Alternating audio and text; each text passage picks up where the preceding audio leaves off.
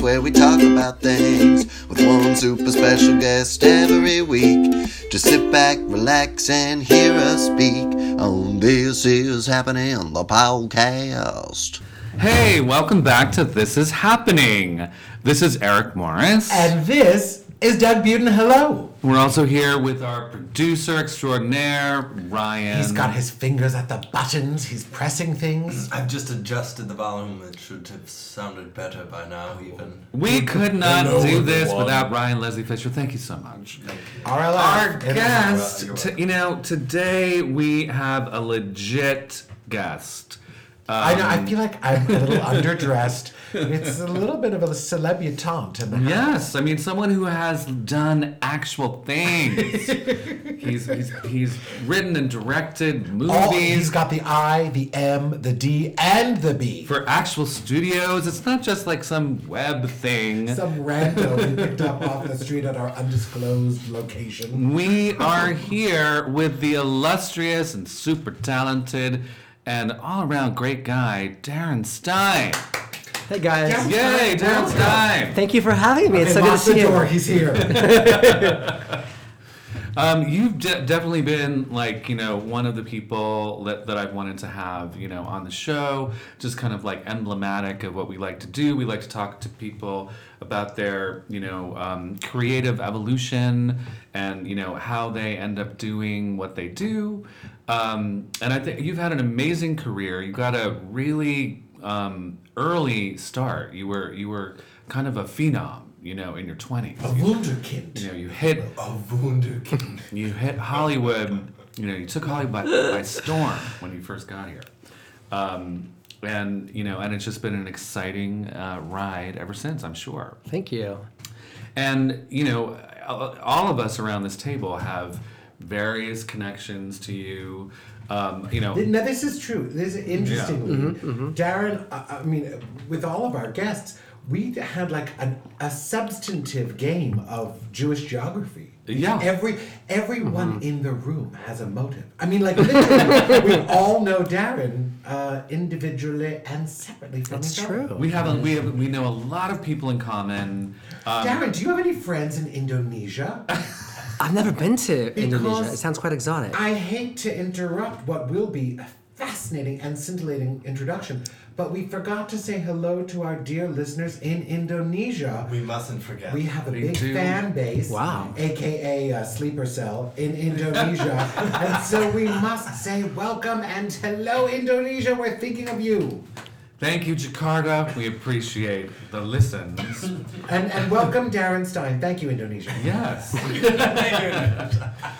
Yes, no, but when I was looking at your, your credits and things, your first film was called Sparkler, right?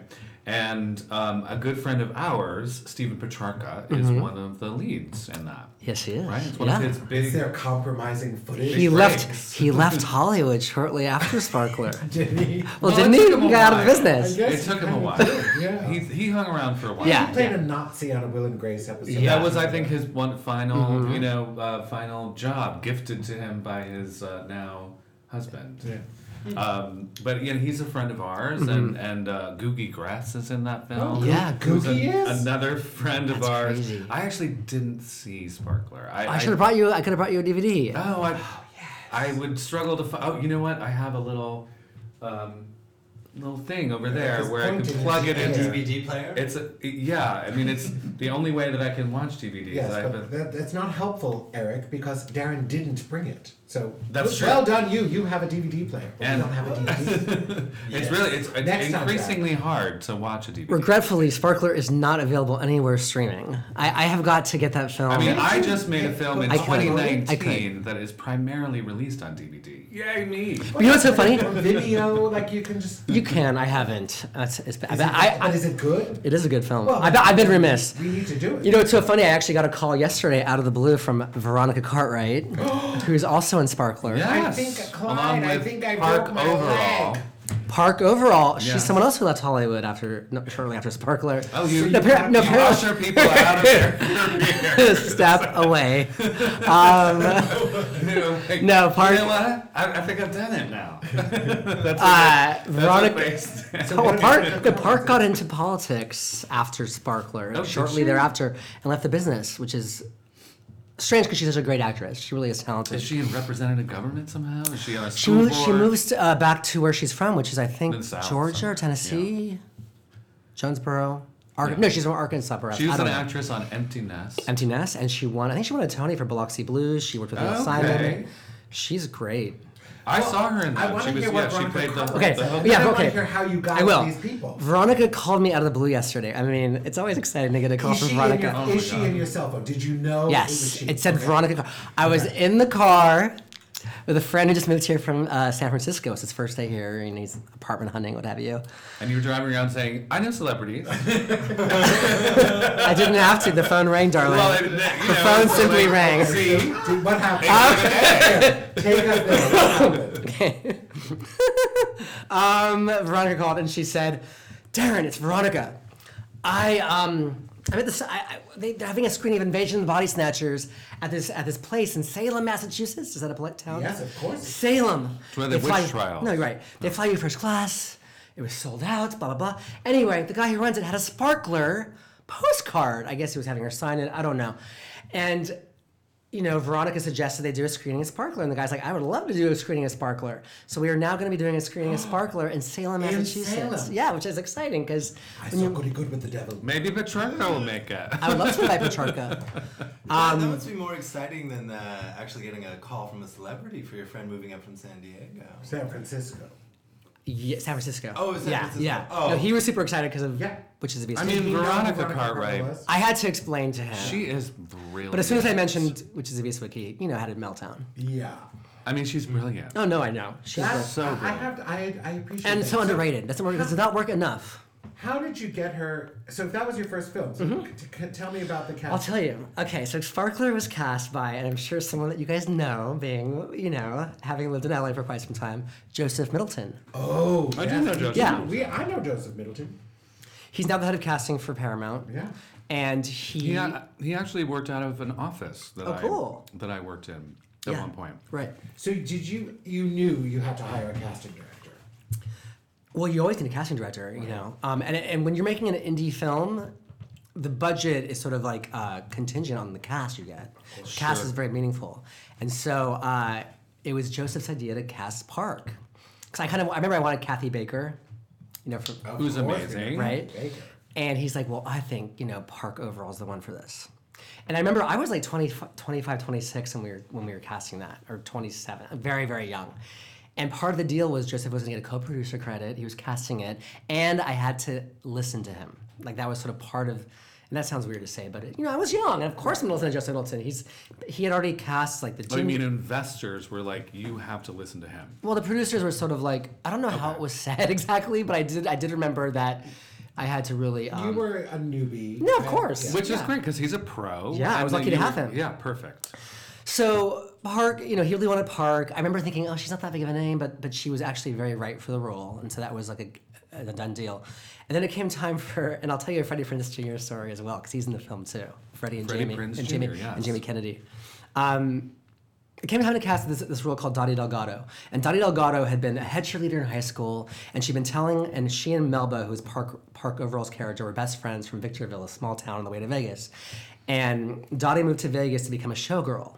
So she's been sending postcards saying, I'm a big showgirl to Tropicana, I have this glamorous life, what have you. So when basically these three boys are from LA, their car breaks down to Victorville, she follows them to Vegas and sees them as a way out of her life. Because one of her earrings falls off when she's dancing with him at this Oh, it happens all roadside the bar. And her husband was cheating on her. Anyway, she goes to Vegas and she looks up Dottie from high school. And Dottie turns out to be working at a strip club called The Crack, which is a divey, Ooh. sleazy. Yeah. It doesn't. Sounds nice. Eliza's name. It doesn't sound good. Yeah. And Veronica, At strip clubs go. it's called The Crack, and she's being kept by this butch lesbian named Ed, who Melba, who's very innocent, thinks Ed's a man at first, but turns out she's a butch lesbian, and she and Veronica are wives in the movie. And Ed is played by Sandy Martin. Who, do you guys know Sandy? Sandy Martin. Oh yeah. Who's a She was on 3 Billboards. a She was, butch actress. Yeah. Yeah. 3 Billboards. She was have another Napoleon Dynamite grandmother. She plays the HBO. mother of someone She's in on, 3 Billboards. Ray Donovan now. She's just brilliant. Yeah, she's character really, actress. really good. Brilliant. So anyway, And isn't Grace Zabrisky's in the film. Zabriskie in it? Oh, So good. Grace plays Park's mom. It's a great cast. Yeah. wow. So anyway, Joseph, it came time to cast Dottie, and Joseph really wanted. I do love these dishy stories. It's just us and Indonesia. It's just us and everybody else, all Basically. your Hollywood friends. Try to catch up. Joseph really wanted Christine Ebersol for the role. Yes, of course. Oh, that's a thankless task. Sorry. Okay. You're not a fan of Christine's? No, I love Yeah. her as an actress, but I Right. mean, personally, I've heard just Really? she's difficult. And yet, a dear friend of ours has understudied her on 3 shows on Broadway. Okay, lovely. Fries? Anyway, I really wanted Veronica. Yes. Because I was a really big fan of Alien, and Witches of Eastwick, and Invasion of the Body Snatchers, and And the birds. The Birds. I mean, she worked with Hitchcock as a girl. Yeah. She was in The Birds, Which is Veronica. of Eastwick for me. Is, Oh, come It's on. it. It's the beginning of it. Yeah. Okay, but Anyway, long story short, Christine Emery came back. She came back. Joseph had her come back again, and she brought cookies for me.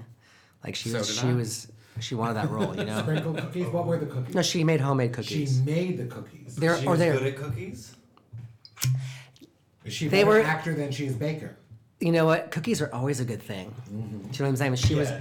She was very savvy to do that. But guess what? It wasn't getting her cast because I really had my heart You had set your heart set on on Veronica. Veronica. And the thing is, Veronica and Christine are they're both brilliant. They're just different.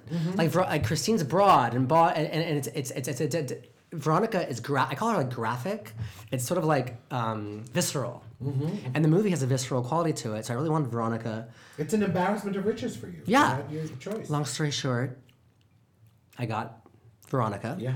And at the screening we had the cast and crew screening. Joseph Middleton came up to me afterwards, and he goes, "You were right Oh. about Veronica."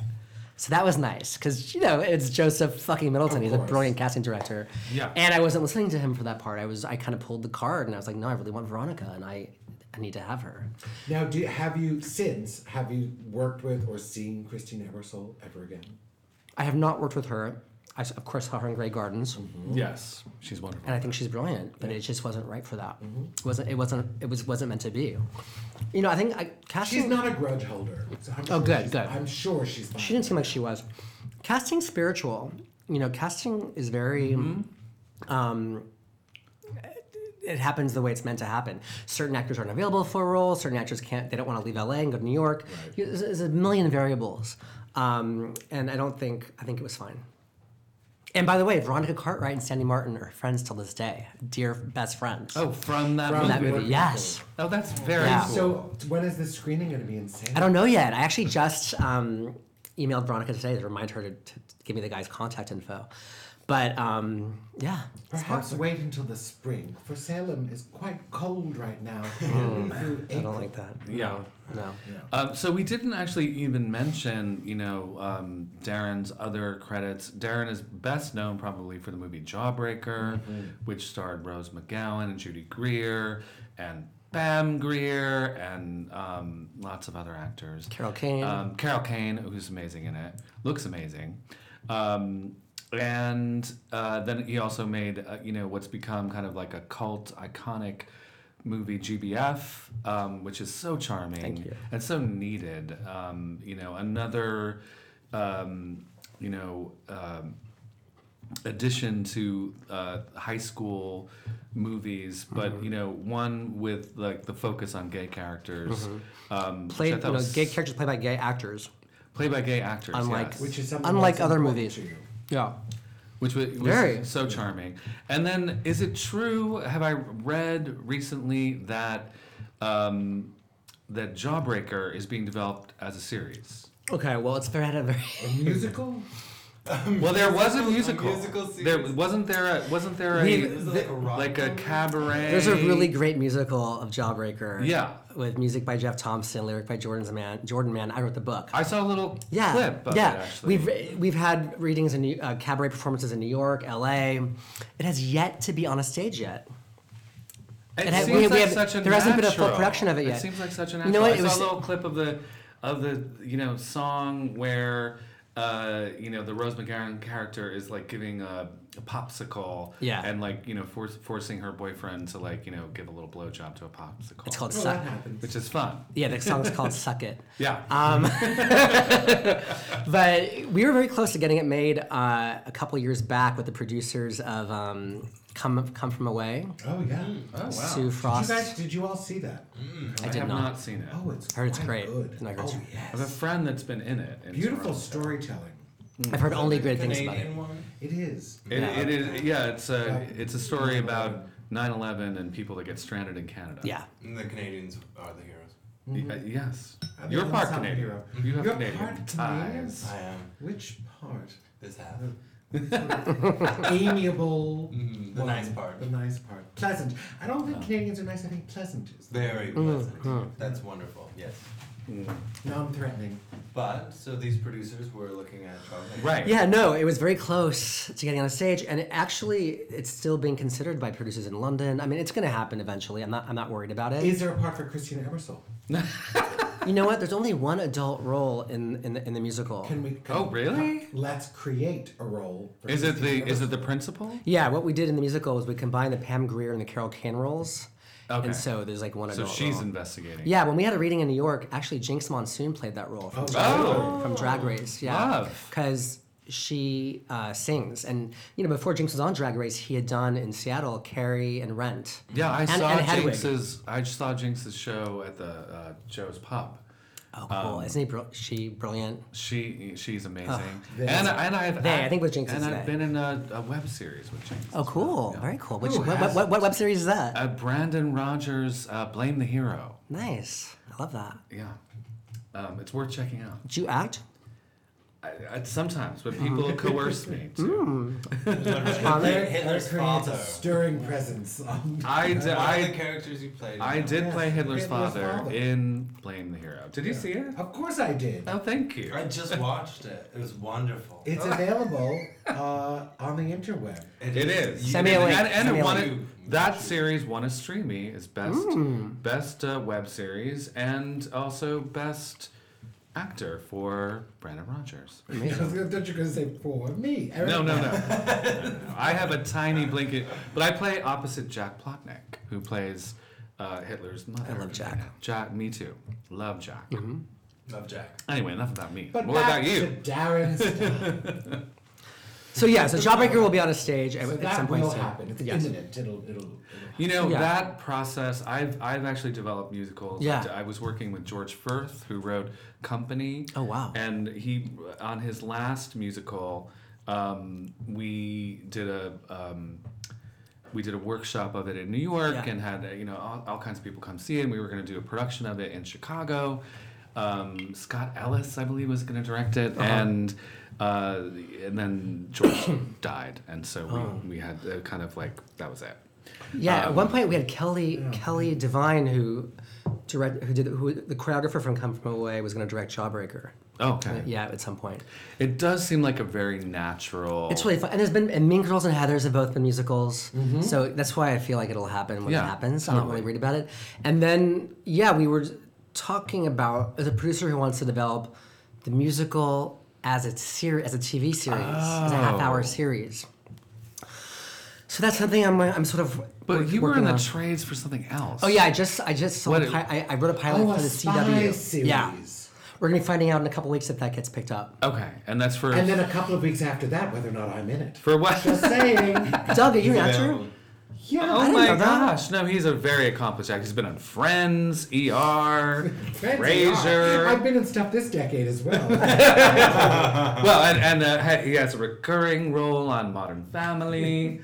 Okay, well, Doug, True. I do not watch a lot of. I no, blame but- you not. no, I don't watch a lot of mainstream TV. Yeah. Like I've seen 2 episodes of Modern Family. I've never seen a single episode of Friends. I mean, I was just mentioning my little, Yeah. I've been in a couple of things. Doug is a legit, really fantastic actor. That's great. Really, really talented. Thank He's Not today. well trained, but on screen. Doug, do you his- sing too? I do. That's so Yes, cool. he's a good I love singer. that. I also tap dance. I love that. I'm taking tap aerobics. Oh. But what's great about Doug is his specificity. I love the Tap aerobics specificity is very Subtleties specific. Of Doug's beautiful acting. performance. Yes. Yeah, that's what this podcast is. It's about getting Doug It's a vehicle job. for getting me work. Yeah. Beside the work I do for you, Indonesia. Thank you again. Salamat. Oh, that's I slipped into Tagalog again. Filipino. I take it back. That was for the Philippines. Well, George, who wrote GBF, he and I sold Jawbreaker. We wrote Jawbreaker as a pilot for E! 2 years ago. That was a 1-hour reboot. Oh, okay. So it didn't take place in high school. It was just sort of inspired by the tone of it, and it was reimagined as a modern day sort of story. But not in high school. No, it was a clique of these women. It was very desperate housewives. Okay. They were sort of like Instagram influencer Who types. accidentally kill a friend? They're at a bachelorette party, as you do Exactly. in Vegas. What happens in Vegas stays there, obviously. Yeah. Especially at the crack. And that's the first movie. See, they're all It's all connected. Good memory. Good memory. And so one of the girls in the group, the Rose McGowan kind of character, has this crazy idea to get a jawbreaker ball gag, and to use it on the stripper, and they convince the bride to have sex with the stripper in the beginning. And so the teaser has this woman like kind of having sex with the stripper, riding him. He's got the gag in his mouth, and the jawbreaker comes undone and gets stuck in his throat. And so he dies with her and with him inside of her. Oh, this is why I won't do S&M. It is for this reason. He didn't have a safe word. Yeah. Yeah. And so, and the line of dialogue is, she's like, "How long was I riding that dead dick?" It's very scandalous. Ooh. I think that was the line of dialogue that And titillating. helped sell. Yeah, I think that we actually used that line of dialogue in the pitch when we sold it to Yeah. E. How long was I riding that Dead dead dick. dick? That's a good question. You don't know, do you? And speaking of, Where's this going? no. I Speaking of riding a dead dick, I watched some of your other interviews in preparing for this. I saw your Hate Queen interview. I love Johnny McGovern, and that was fun. You did it with Paul, the yeah. lead of Paul, the lead of GBF. Paul Iacono. Yeah, who was adorable. But I know that you mentioned in that Jawbreaker was originally conceived by you as a horror movie. Right. Which isn't surprising, just in terms of like it begins with this murder, inadvertent murder. Yeah. But Eric, I have to say, I am so impressed. You Your actually research. prepared. Normally, we just kind of show up and I'm who the fuck is this? Eric, you have stepped it up. well, I am impressed. I think you're always prepared. thank And there's you. catering tonight. I mean, Ah, like, I you love took it. down I time very don't. seriously. Yeah. It's like you're You trying did to like. not mess around. Yeah, we're trying to like Is there security bring posted it. at the door? We're trying to bring it in 2020. Is that who that man was out there? Yeah, I think there's a security guard up front. Yes, we're well protected. His cookies are very good, I must say. Thank Thank you, they? and thank you to Gelson's. Victor one of our Bennett. premier sponsors. Oh, wow. This is happening. Victor Bennett at Gelson's. Visit the one near you and welcome aboard to This Is Happening. Victor Bennett. Delicious.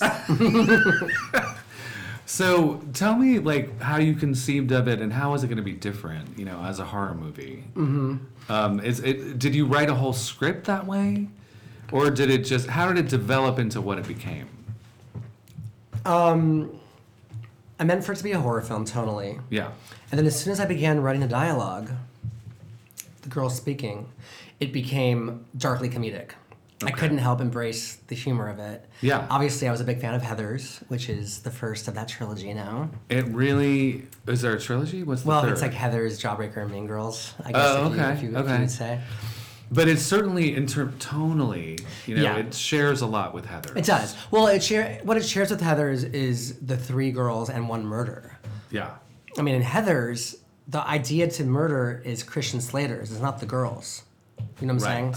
saying? That's true. Also, It doesn't happen kind of accidentally too. The first one. yeah, sort of, yeah. Like the first one, there's some accident and they. Well, he tells her it's not going to kill her, but I think he really wanted her dead, and so Right. she dies and she crashes through the table. That's but right. but then there's a body count in Heathers, and Jawbreaker is just the one death in the beginning that sort of launches the story. They're different stories, Oh, totally. But I And do. obviously, you were using, like John Hughes movies as an inspiration. Yeah, It was John Hughes. It was Grease. Grease was a huge inspiration. Carrie and Rock and Roll High School. This is my childhood, right there. Yeah. So, you know, all these films were sort of like imbued in it. And I think part of the reason why it's become cult and like endured all these years is because it has the macabre, the really true darkness underneath it. Yeah. And I think that a lot of people over the years have said, "Oh, that movie scarred me when I was little." I see that constantly on the internet. I just saw it today, A lot of young people. and that's a badge of honor for me. Yeah. When But- someone, yeah. when But I a hear lot it of young scarred you when you're people young, say that's it's like they're mission one of their accomplished. favorite movies. Yeah, exactly. What? Like a lot of young people say it's one of their favorite movies. Like, Well, yeah, because the films that scar you, you never forget. You know, for me, I would say it was like The What is Exorcist. it for you? The Exorcist. You know, Oh my god. Yeah. That movie Yeah. I remember really scarring my sister. She was way too young to watch it. And like the babysitter had it on and like she just was like not prepared. What was it for probably you, Eric? 6 or 7. What movie scarred you? I don't know that any movie scarred me. I certainly remember, like, The Exorcist made an impression on me. I remember Foul Play made an impression on me. The albino was The so albino scary. was shocking. You Gloria. know, and I was like 8 or 9 or 10. Yes, we saw that in a movie theater, and Yeah. I was scared out of my wits, and everybody else was laughing, and I thought, what's wrong with you all? Oh, I just remember they pulled, like, you know, like She pulled a book. a book in the albino, library yes. shelf, and you saw this albino's face. It was very shocking. And what's her name? Gave her the brass knuckles. Famous what was her name? Who played her friend? Sokol. Arlene Sokol. Okay. Is that who I mean? Ryan, is there a film that has scarred you? Halloween. It's that mask.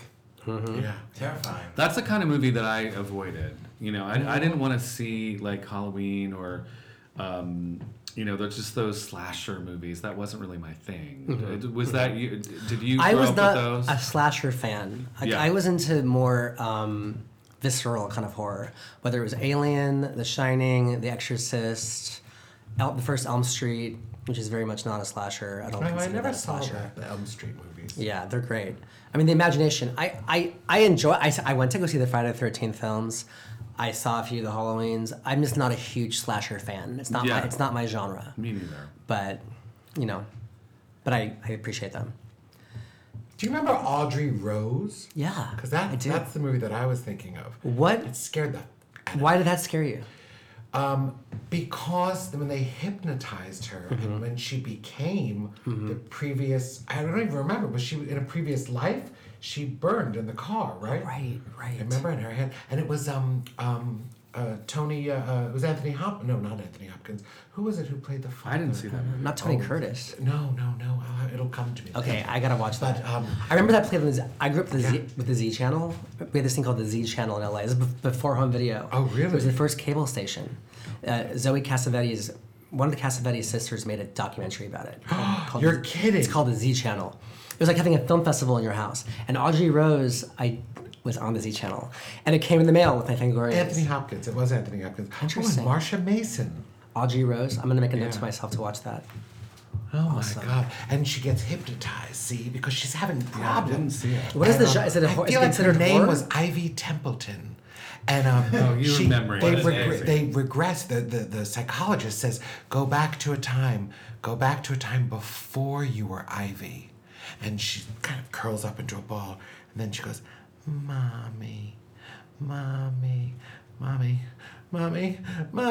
mommy, and she relives this car accident where she burns, and she's banging her hands on the window, and her hands are bleeding like a stigmata, like she's Jesus, and then she's dead, I think. Or maybe she's not. I don't remember. It was Is that the end of the 1977. film, It could or- be. I don't know. That was a little audition. That's on my reel. That's on my reel. I'll tell you what, you got it. You got it. So this- I'll this read is for the Marsha demonstrating Mason quite a lot role. of range. Ryan, you gotta there. rub Doug into your sort of the short films you make. Oh, the enemies of Dorothy. Yeah, he'd be a great part of You that. should I have can't done. afford them. Sadly, I'm cheap. I work for a cookie and a Diet Coke. He's hilarious. I don't even get full-size Diet Cokes here. Do you see this? Yeah. There's Little more ones. of those. Not anymore. Those are mine, and somebody drank them. I brought a 6-pack. There were 3 left, and now there's only 1. But can There we talk? are Can we 2 argue still. later? We've got Indonesia listening to Actually, Darren we Stein. had 5 minutes of shop talk. Oh no, that's okay. No. So we also like to do on this show, we like to do like a little kind of deep dive into someone's like origins, and you have a project that kind of lends itself to that called "Put the Camera on Me," which was a film you made after Jawbreaker, very personal, based on home movies. I have to imagine one of the connections that I have to you is that I know Michael Weiner, who you grew up with, because here in California. On a cul-de-sac in Encino. He is writing partners with, our friend Alan Zachary, and I went to college with, Mark Zachary, and I went to college with his brother, Alan Zachary, and I went to college with his brother Mark Zachary. I'm sorry. And I know both of them through my friend Adam Abraham. I know Adam too. Oh, cool. And I know Adam. Adam was a very good friend of mine in college. He made a movie. What did he do? He made a movie called Man of the Century. Right. Which I'm in, actually. Play Hitler's cousin. No. Nephew? I play the publisher of a newspaper who fires. Man of the Century was had a big independent film moment. Yeah. Yes. Was it at Slamdance or Sundance? It won the audience award at Slamdance. Right. And then I actually helped them get acquired by Fine Line. Oh, cool. And got them a lawyer and helped them whatever. But I was in that movie, but Adam actually directed me in a college production of Funny Thing Happened in the Way of the Forum. And he was just, a very good friend in college. And He's a heterosexual, right? he is heterosexual. What is up with these heteros? Yeah. What is up with these heteros? And he now lives. Let's not give them in too much time tonight, England. please. Yeah.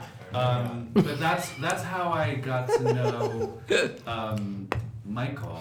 Jews are confusing though, because Jewish heterosexuals seem gay. Or Europeans, same thing. Yeah. Anyway, sorry. And so let's talk about Put the Camera on Me. Okay. So let's put the 'cause camera it really, on Darren. Can I first tell the title sounds so obnoxious, but let me tell you why it's called that. Okay. Aren't you curious? And go. When back in the 80s, when at the dawn of video, when parents would shoot their kids, the camera would be plugged into the TV. So as you'd be getting filmed, there'd be a camera with the cords attached, and you'd see yourself on that TV. And as soon as the camera was on you, you'd be like, "Oh, hi," waving at the camera. Right. And so, put the camera on me. Put the camera on me. It was like a common refrain. You know what I mean? And that's where the title. It was like the "Do you hear me now?" Exactly. Of that and that's where the title came from. So it was less about me as Darren saying, "Put the camera on me," even though that's what it's about, because it's about my childhood. Anyway, I just felt the need to say that. And your childhood is, very well documented because your parents obviously, they were very film centric. Well, my grandparents started a film lab in Hollywood in the '60s. Oh wow! Called Crest National. They came here from Boston. My dad's family came from Boston. Very cool. And they opened a camera shop in Hollywood. They were processing still photography, just still film, and that grew into 16 millimeter and 35 millimeter film processing. So I was raised around celluloid, actual celluloid. Not the kind of job that you have Hollywood connections. It was like dad was a producer, dad's the studio head. It wasn't like that, but it was like post-production. So it's kind of cool. Yeah. But my dad would come home and the first thing he would do was like wash his hands because his hands would be in chemicals. Of course. And so my dad, because he loved technology, he'd bring home every new video camera that came out. And the first camera, it was like the late 70s. And it had a battery pack and it had this VHS jack. It was like this whole thing. And he was like, "This is dad's toy, do not use this." I was like 8 or 9 at the time. This is for adults. And so put the camera on me. The film in the very beginning has the earlier films my dad shot. And it opens up with me in this thing. It's called Crazy News. We're doing a newscast and, whatever. It's raining meatballs, all that silly kid stuff. And you see me on camera have a meltdown because the camera is not on the right person at the right time. And me as the little mini director, knew exactly what I wanted, right? And you hear my little voice playing in this high-pitched voice, of course, because that's the gayest little thing on 2 wheels. Saying, "Why is the camera on Lisa? Why is the camera on Lisa?" And you just hear this child melting down. You hear my dad behind the camera laughing. Like he knows he's driving me nuts. And my homosexual 8-year-old's not having this. He's also he's probably thinking that too. Like, "Oh God, this kid, what's going to happen?" Why is the camera on Lisa? And he's like, "Ha ha ha ha." And it's like, "Fuck you." And then the other kids are like, "Put the camera on Darren.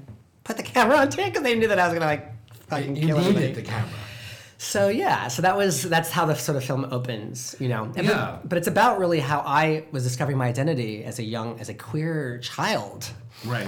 on a cul-de-sac full of heterosexual children. There was one other gay kid. Which we all can relate to. Yeah, and there's one other gay kid on the cul-de-sac, Alan, who's also African American.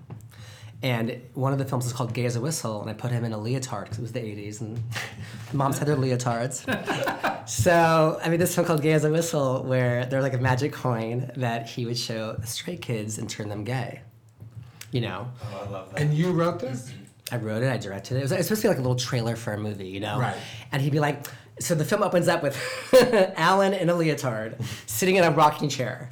And it's a leotard covered in lip prints, pink, red, and magenta lip prints, because that was the gayest one I could find. Of course, I want lips. It's very wanted Rocky to- Horror. you I wanted to be wearing it. Yeah, Yeah, exactly. But I was putting Alan in the leotard I wasn't probably brave enough to wear. And I remember Alan was not out. We were 10, 11, 12 years old or whatever. And Alan, I was like, Alan, take your shirt off. We need the leotard to go on your skin. He's like, oh, no, I can't. So he's wearing a Ghostbusters shirt under the leotard. And it opens with him in a rocking chair, and he's like, hi, my name's Ramon, and I've got a little secret for you. I'm as gay as a whistle. I've got this coin here to make everyone gay when they look at it. Oh boy, here comes the football team from practice. Watch this. And then the football team comes in, and great scrimmage, guys. I beat the hell out of your team. Oh, it's the gay guy. Shouldn't we beat him up? Yeah. Oh, stop. No, look at my coin. Look at my coin. And then he opens the coin, and they're like, I'm gay. Roses, bouquets, flowers. And it's funny because Ira Glass on This American Life did a special about the documentary. Oh. And Ira had said, I love it when you turn gay that they scream roses. And it was so funny that, I don't know, I felt like it was great because the This American Life thing, it was like a 12-minute segment. Amazing. I mean, I used to listen to that show growing up and thinking to myself, where does he find these fucking weirdos? And like, yeah, I'm one of them. That you really made it. I did. No, it felt really good to be on that show because it was true Americana. And I remember thinking, how does he find them? And he found it because, well, I was quite the little, peddling my way, hustling. You said it when I came in, I gave you a VHS and put the camera on me. So I was always trying to get my shit. Darren was like one of those guys who stands on Hollywood Boulevard. Yeah. Like, here, take my DVD. Yeah. No, take my DVD. I was. I'm not like that now, but like I used to be quite. Well, that's probably why I had such an early start to my career. So much success so early. But And yeah. where so You know what's where so is that kid unusual? now? You know, so unusual about that though is you were so bold, as a teenager, to be so openly, addressing gay subjects with your peers. Like I wasn't anywhere near that. I never said a word to anyone about No, but the thing is, Eric, sexuality. I was ashamed of it back then too. So I had a duality. But you were able to make I made the movies, art but about it. But I didn't show them to anybody. I kept them secret. So that was. But his at least way you were of doing it addressing with it. your neighbor I was really friends. Yeah, well, that's the thing. You had this friend who was willing to do it. Like that is. And that but is always bold. friends. Well, You Ghostbusters should or not. enlisted your close friends in your yeah, neighborhood. because they Which were neighborhood was this? Encino. Encino. Yeah. I mean, just up the street from the Jacksons. That's where my dentist is. Could you imagine? Havenhurst Oh and my God. Closer to Ventura. Michael, that would have been dangerous. It would have been That's put the where the camera compound is. Put the camera on something else. the monkey. But like, yeah, I was lucky because the kids, they were all 3 years younger than me, so it was easy. I don't want to say control them. It was, but it was They easy. looked up to you. It was easy to boss them around. Yeah. And I went to an all-boys school. I was going to Harvard, which became Harvard Westlake. And I was there from 7th grade to 12th grade. And I was put ahead early in school. I was, I guess, A smart. wunderkind. We said it before. So, Wunderkind. yeah, so in 11th... You're a couple Yeah. years older than Michael. Yeah, Right. I am. No. 2 or 3 years. So in 7th grade, I was only 11, and my bar mitzvah was in 8th grade. I was 13. So I was 12 in 7th grade. Anyway, Wait, did you have a theme to your bar mitzvah? Did they do that here? Movies. It was movies. Because did your father supply like the celluloid? For my the... father gave us actual celluloid. Yeah. I used to collect posters and lobby cards because back then they made the 11 by 14 lobby cards. Right? Yeah. So there was the Yentl table. Of course. There was the Aliens, Ghostbusters. They were Flashdance. What was your party favorite? Do you remember? I don't know if we had a Did favorite. they not do those here? I don't know. Did you have a party favorite? Doug's Yes. theme What was your theme, Doug? was sports. Oh, I wanted Broadway drama. then what happened? Well, what happened was Ira Dornstein, the caterer, had David Schwartz's bar mitzvah the week before me, and he said to my parents, all I have to do is change David to Doug, and it could say, welcome to Doug Stadium. So it was sports. So your parents it got was a disaster. Parents got a deal. They got a deal, but I insisted. I put The my last foot time down. you got paid any attention. Doug, that's devastating. It is devastating, but I had a win. I had a personal What was the win? I insisted upon an intermezzo course, and I said I want sorbet served with dry ice cups, and I want smoke pouring out of the sorbet. And I remember the caterer said to my mother, where the hell am I supposed to find cups like that? And I said, you'll find them. And he did. And we served like a blackberry sorbet with smoke coming out of the And I'm cups. sure that everyone talked about it. That's There's nice. Broadway drama for you. There is the drama. And we had, as party favors, we had like a glass blower, and he would make any animal you want. Oh, we had someone like that. Again, I don't remember what it was. out of theme. You know what? but These bar lot of mitzvahs things. were so ostentatious. of course. You know what's funny? I went to Hebrew school and Sunday school. I remember I went Monday, Wednesday, and Sunday. It was a lot. A lot. There's a lot. Honey, I'm at Harvard suffering. I can still read Hebrew. Can you still read Hebrew? It was all boys. What? Can you still read Hebrew? No. I I see- forgot it as soon as it was over. I was like, I, fuck this. I can still read it, but they don't actually teach you Hebrew. They only teach you how to read it. Mm-hmm. So I can read Hebrew beautifully. No idea what I'm saying. No. Oh, All right, back to Darren. Okay, I forgot what I was Stein, saying, though. you're in Encino. Oh, yeah, the kids in the cul-de-sac. Gay snuff film. Gay snuff films, essentially, yeah. But you corral these. I corralled them. younger kids. But the documentary, you know, after I made Jawbreaker, I was offered a lot of teen films to direct, and I just wasn't really that interested in doing that. And I had this book called Box 9, like this cyberpunk thing I wanted to do, and I couldn't get it off the ground, you know? And the guy that I grew up with, Adam, is funnily the guy that I sort of like made fun of and tortured a lot growing up. He was like the fat kid on the street, whatever. Can you say that word anymore? Pleasantly plump? I don't know, whatever. You can't say Physically successful. That's what I say. Okay, rotund. How's that? No, you can't say that. As a fat person, I'll tell you, don't say fat, don't say rotund, No, don't say I'm juicy, kidding. I'm don't say kidding. chubby. Juicy is sexy. Physically No? successful. Lizzo Brooke- Hasn't Lizzo made Juicy, sexy. juicy Yeah. same for us all? Anyway, I was terrible. Whatever.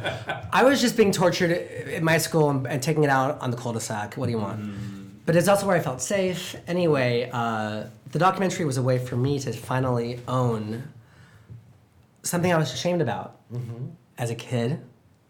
You know, as gay men, we are constantly in our lives working through the devastation of our childhoods. Sure. You know what I'm saying? Well, And- what's interesting too is you were working through it, you know, like on camera He had a parallel path. with your peers. Yeah, I mean, Jawbreakers really was me working through it because it's the high school experience I kind of wanted to have or fantasize about having. You know, to like Did you see yourself ruling the as school. like a Judy Greer? I saw myself as the girls ruling the school. Yeah. But She's Judy incredible. no, but Judy was part of me obviously. But in real life I was more like the Fern character. You know, so it's like I think there's. Sure. But I felt like inside I felt like the Rose character. I felt like Courtney inside, but inside I was. But inside. It was all confusing. What do you want from me? But you came out the other end, I know. so to speak. So yes, Do you stay in touch with Rose McGowan? yeah, we do. Okay, cool. Yeah. How's she doing? She's good. Yeah, we message on Instagram and we text and stuff. She's been through a lot. I worked with her on Charm, didn't Yeah. You did. Yes, you had a part on Charm. I? How was with that? her. Was it fun? Well, I'm remembering now. It was with Rose Yeah. McGowan, and she had a bodyguard. Really? She had a stalker. And it was very strange because in my scene with her, the bodyguard actually stood in between the two of us until we were rolling. Wow. And then the bodyguard would step out and she kept apologizing. I didn't give a shit about her because I was wearing a unitard onesie. And I had my own battles that day. And I insisted role were you upon playing? What was I the role? played You a played a demon who takes a Say. potion and morphs into a bodybuilder. Is that still on your resume? I hope that's still on your reel. No, it is not on my reel. Trust me, I got rid of that one. But what happened is they New had, reel is linked below. for my new reel, please click here. No, but wardrobe came, they were like, Doug, here's your wardrobe. And it was this teeny onesie. And I said, you've got to be kidding me. And they said, well, we have a guy, a big bodybuilder to shoot, and he wears the same thing. So then I see him, and of course, he looks appropriate. So I said, I better get a robe. And so they gave me this huge robe. And of course, on that day, there were like 1,000 extras. It was like a Diagon Alley sort of a scene. It was a disaster. Wow. So I don't even remember anything about Rose McGowan other than the bodyguard and my own battles that day. Wow, that sounds traumatizing. It was, but it was, I think it was my first green screen acting, which was very, very interesting. It was a long process. Green the leotard? If only they could have. If only back then there wasn't the technology back then. Maybe. Do you know our friend Krista Vernoff? I don't. Who did she write that episode? I don't know. No. But she was working on Charmed. Well, she got charmed after Jawbreaker because I remember David Janellari was running the network back then. It was called the WB. WB. And he loved her in Jawbreaker, and they put her in Charmed. Oh, Rose did. Yeah. Yeah. But All right, so continue on. I forgot where were we? Well, then what happened? So then you had this big success. So did offers start pouring in? You were talking about you were offered teen films. Yeah, and I kind of turned down a lot of stuff, and then I actually got a blind script deal with a company called Greenblatt Janellari, which was David Janellari and Bob Greenblatt's production company. Because back then, Bob Greenblatt has been here. Oh, cool. He came to a birthday party I had. Did he? we'll let everyone know Bob Greenblatt now runs. Well, he used to run NBC. NBC. Yes. Yeah, he's huge. Anyway, but back then he and David were producing 6 Feet Under, really successful, and I got a blind script deal. They don't really do those anymore. And basically what that meant was you get paid this big amount of money to develop ideas for producers for a year. I'm an idea man, see? Yeah. TV ideas. So that was fun, and I wrote a pilot for Fox, and then I sold a pilot to ABC. It was like something to go with Desperate Housewives. It was called The Flyover States. That didn't go ahead. I sold a pilot to ABC Family. I produced a feature that I didn't write or direct called All About Evil with Natasha Lyonne that she was in. This is before Orange is the New Black. This is back when nobody would cast her. She was newly sober, Right. and we became really good. She and went through a little. She I did. didn't know that. Oh yeah, she had a. I go right from Everyone Says I Love You to that movie, the Dinglebat movie, to now. No, but Natasha did GBF. You know, She after also that. was. She was in Party Monster, Mm-hmm, and I think that might have coincided with a little bit of a difficult time. Yeah, she was dating Eddie for long, and they were just doing lots of So drugs. you were just living life. You're selling I was things, doing you- stuff, you know, but I wasn't directing another movie, and so it was sort of frustrating for me because I had so much. I had so much success in my 20s. You And my started 30s really early. Yeah, Like, my 30s were really hard. Directed a studio movie before you were 30. Well, you know what's funny? I wouldn't even quite call it a studio movie because it was financed by Columbia TriStar Home Video. Oh, I see. So the budget was not a studio budget. See, It was still a bigger but- budget than you had had. It was compared to Sparkler. True, the Sparkler was like 750,000. Yeah. Jawbreaker was 3.5 million. Right. Not a lot. No. Because the other films that were made in that decade, in those years in the 90s, were by the same studio, which was Sony, where it was Can't Hardly Wait and Cruel Intentions and Idle Hands, things of that sort. And those films were between 7 and 15 million. Sure. And they were released on 2,000 screens. Jawbreaker was made for 3.5 million and was released on 800 screens. And didn't have the marketing budget, didn't have anything. It didn't have, I remember the night Jawbreaker came out, we went to all the different theaters to watch it, and there were certain theaters that didn't have the poster, didn't have the marquee. You know, we didn't have billboards around LA. There were not bus. Right, there wasn't like a big there was not bus marketing posters. arm behind it. But that being said, it was still released on 800 screens, That's a lot. which is a big deal. And so it was in every town. And the people who were meant to, let's just say the people who were meant to find it, found it. Well, which is good, yeah. That's it. People know. No, right. And it was a true anomaly. And it's really endured. It has. You know, I mean, people really did find it. Yeah, and it's actually quite an anomaly it even got made because it was passed on by every studio in Hollywood, and the Columbia TriStar Home Video, who financed it, ended up becoming Screen Gems, and so they became a legitimate studio run by Clint Culpepper. Clint was the executive. Okay, exactly. Jawbreaker was his first movie that he So produced. see that? It really did. It found its home, and it was the right thing. And I really believe I was lucky because Clint was gay. He obviously got the material because the movie has an essential queerness to it that It does seem like up his alley because he also He did burlesque. He was into horror. Yeah. and- he loves horror. Yeah. He loves urban. You know, he did burlesque. Him and Steve Anton. Yeah. What's he doing now? I don't know what Clint's doing. Me neither. Let's get him on the line. You did? Yeah. We'll give him a call. Maybe he'll do the This Is Happening. Why not? Why not? But the movie Jawbreaker premiered at Sundance. Oh, did it? Mm-hmm. How was that your first time there? My first movie there, yeah. It's terrible, isn't it? It was the worst time ever. No, Oh, no, it's so it was much incredible. fun. Yeah. I loathe it. Well, okay. Well, it's more fun when you've Say the cold. Doug has No, I gone- love the cold, but what happens is at that high altitude, there's no oxygen. Everybody's insides expand, and so everyone gets very gassy, and it smells like gas everywhere. Doug has And there's gone no out remote, once. there's no cell, there's no was not cell my phone experience. reception. The insides of cars smell like mud. People come visit you, their cars get stuck in the snow. I actually Oh, did it's get untenable. stuck in the I can't. when I was I went to visiting Sundance Doug. 5 times. I saw one film the last year, and it was a terrible movie. What was it? It was about Lyme disease. I think it was called Lyme disease. Lyme. It was called Lyme, old Lyme disease.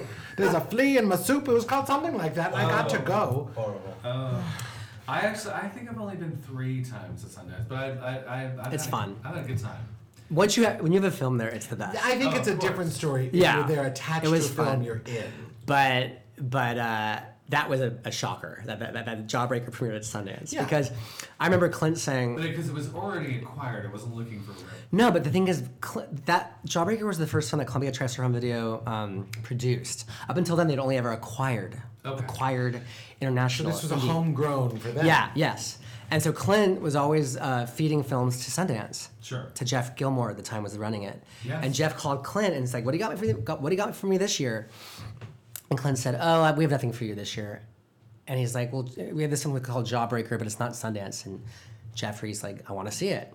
And Jeff watched it and said, "I want to show this." And what I found out later was that Sundance has a history of showing teen films. They showed Heathers. They showed Pump Up the Volume.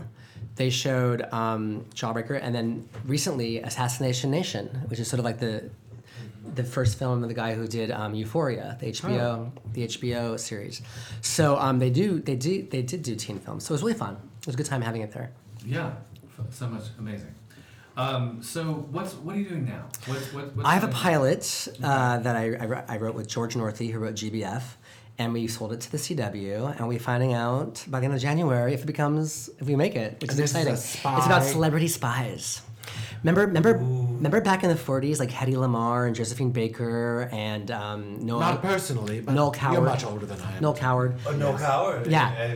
He's my spy play that I did, The Crimson Cabaret. Oh, yes. Noel Coward was a character in that, where He was was. actually a spy. There's this history of old Hollywood Of that happening. spies. But we take that conceit and we bring it to a modern day world where. Hedy Lamarr in modern day. Yeah.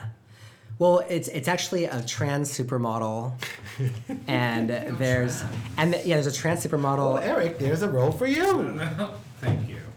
and there's like That's deeply problematic. and there's like a Billie Lourd type actress who's like the daughter of a Meryl Streep or Carrie Fisher type mother, and then there's a Demi Lovato type pop star. And basically, what happens is the CIA has a secret arm where they recruit celebrities who are having career issues, and they offer to sort of rehab their careers in exchange for this person going on global missions for the CIA. And these 3 girls pretend to be a squad. You know, like you have the Paris Hilton. Yeah. You know, those kind of squads that happen. Yeah. And the cover is the celebrity. The cover is you know They're the in town for an event. yeah. Exactly. And they're overseen by this woman named Hazel, who used to be a supermodel in the 90s, and she's modeled after Naomi Campbell. And you find out that Naomi, you know, back when she used to throw her phone at people, course. those were covers for missions. Oh. She doesn't really have her tantrums, you know. So it's like it's a satire about celebrity. It's really fun. The show's called Infamous because a lot of their shenanigans make them infamous, more infamous than famous sometimes. There was an announcement. that Yeah, it was in the I read deadline, yeah. recently. Yeah. So that's exciting. All right, so we're gonna find Doing out that, about yeah. Fingers Poo crossed. poo poo. And then I have 2 movies. One of which is called Kill the Boy Band, and it's sort of about fangirls who accidentally kill a member of a boy band, and have to get his body out of a hotel. Accidental murders is your thing. Well, this is based on a book, a Okay. YA novel that I adapted as a feature. Okay. That's I had a meeting with STX before the holidays, STX Studios. Yep. So maybe they might finance it, which would be incredible. Scooter Braun's company's producing it. It's a musical because there's Scooter like Braun boy is band numbers and stuff. Oh, right. Yeah. Okay. So that's a really exciting project. And then Maybe Justin Bieber will be involved. you never know. And then the third project is a darker film that I found it's sort of about a 12-year-old girl who gets pregnant mysteriously.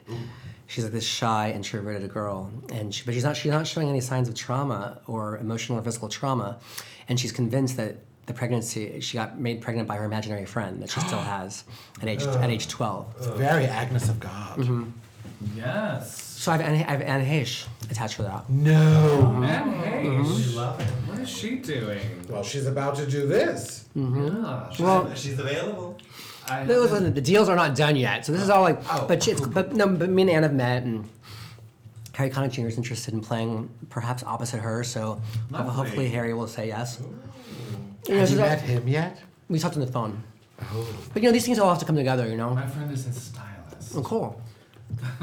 Margaret Cho. This is weaveologist. Margaret Cho. Oh, Margaret Cho. Oh, I know Margaret. Yeah, She wants. fantastic. She played the woman. She's sort of like this kind of uber Christian woman in town who spreads the rumor that the girl is the Immaculate Conception. So the tone. Love that. Yeah, the tone is very. It's somewhere between, I would say, Gus Van Sant's Elephant and Ghost World. So it's a dark family. It's a dark family drama, but it also has dark humor to it. Yeah. But it's not unpleasant. I wouldn't say it's like torture. It's not unpleasant. You know. Well, that's good. I'm Yeah. glad you're not describing the genre of your next project as unpleasant. Yeah, because I mean. Unless that's what you're going for. I want it to be as unpleasant as possible for Yeah. the audience. It's disturbing, but it's supernatural. you know? Provocative. And it doesn't fall cleanly into. You can't say it's a horror movie, and you can't say it's like just a drama or just a. It has elements of dark comedy, but I like films that push the boundaries of genre. I think that's interesting. I mean, it makes them harder to get made, but I think they become stories that we haven't seen that take us someplace new. You know. Yeah. I did not write this. This was written by a young writer. It was his first screenplay. A friend of mine read the script at the IFC, I think, screenwriting lab in New York, and sent the script to me, and said, "I think you might like this." And then I read the script, I loved it, and I developed it with the writer. Oh, that's great. But when I got the script, the title was called Some Kind of Miracle, and so it sat on my desktop for like a few months. That's an untoward title. That doesn't sound like The what. title was such a turnoff to me, I just didn't want to read it. And then one day I just sort of, one day you sort of double click, and Yeah. I was like, wow. Yeah. Amazing. So, I mean, you've really made your way, here in Hollywood. Do you have any regrets? No, I mean, I don't believe in regrets because you can't go back. You just keep looking forward. And I mean, you've had an amazing career. Thank you. Yeah. You've made some great, great things. I'm sure some great things are on the horizon. yeah. Even the casting of Veronica Cartwright over Christine Eccleston, not a regret. No. I mean, how could you regret that? No, and Veronica is to this day a friend. Living his true life. Yeah. I'll never forget when I first met Veronica. I was she tells a story where I kept on touching her because I loved her so much from like Alien and Witches of Eastwick, and I was 25, so I was overexcited. She was like a star. And then in Jawbreaker, what a great get Pam Grier was. She's great. And Carol and I are still friends. Carol Kane. Carol Kane. Yeah. Yeah, Carol Kane was so. Yeah, Pam, we just lucked out. Pam was like a timing thing. We really lucked out for that. I think you're right about the timing thing. It's just then like she's had moments where she was more engaged and more available to do things, and then she had more times when she was, like I remember like when I was first, I was here, in LA, and I was working. I did some work on the marketing of. Jackie Brown? And was invited to the premiere of it. And, like people I was with, were all like, we were given our tickets and like it was like one of those, I think he often has his premieres on like one of those big Westwood movie places. And so, like our tickets were in the balcony and I was like, oh, I want to sit up there. So I was like, I'm going to go find a seat, in the main, in the orchestra. Yeah. And so I go and I find myself sitting somewhere and it turns out I'm sitting in Pam Grier's seat. And I'm for the Jackie Brown premiere. Right. That's And a great I'm- story. Yeah. So I had to leave. I was like, oh, excuse So me. you two aren't close. No, we're not. She didn't join me. No, she was like, get the fuck out. So, Darren, before we say goodbye, is there a place that you would send people to learn more info about you? Is there like a .com or an Or Instagram Indonesia. or our friends in Indonesia? I would just say Instagram's the best place. Instagram. What is your Instagram? It's just Darren? at Darren Stein, DARRE. And we will, of course, put that in our Or Twitter. Same on Twitter. Yeah. Great. Do you tweet? I don't tweet a lot, but I'm on there. I have my Insta thing set to put out a Twitter thing when we're going to do an Instagram thing. Yeah, I don't feel the need to tweet. Tweeting is untoward. Yeah. Tweeting is for Donald Very Trump. untoward. It's untoward. Yeah, leave it to the Yeah. president. Huh? So, Not- Darren, thank you so much for coming. Thank you for having me. I mean, you have set a high bar. It's going to go downhill after this. I got to tell you. It's friends. gonna have to. Next guest. It's gonna have to. We have But to- yes, next Darren person got Stein, thank you for taking the time. Thank you for reaching out. I really appreciate it. I really thank you for coming. Really course. appreciate Nice it. talking to you, Dan. And thank you, friends, for listening. Thanks everyone for listening. Bye. Bye. That was fun.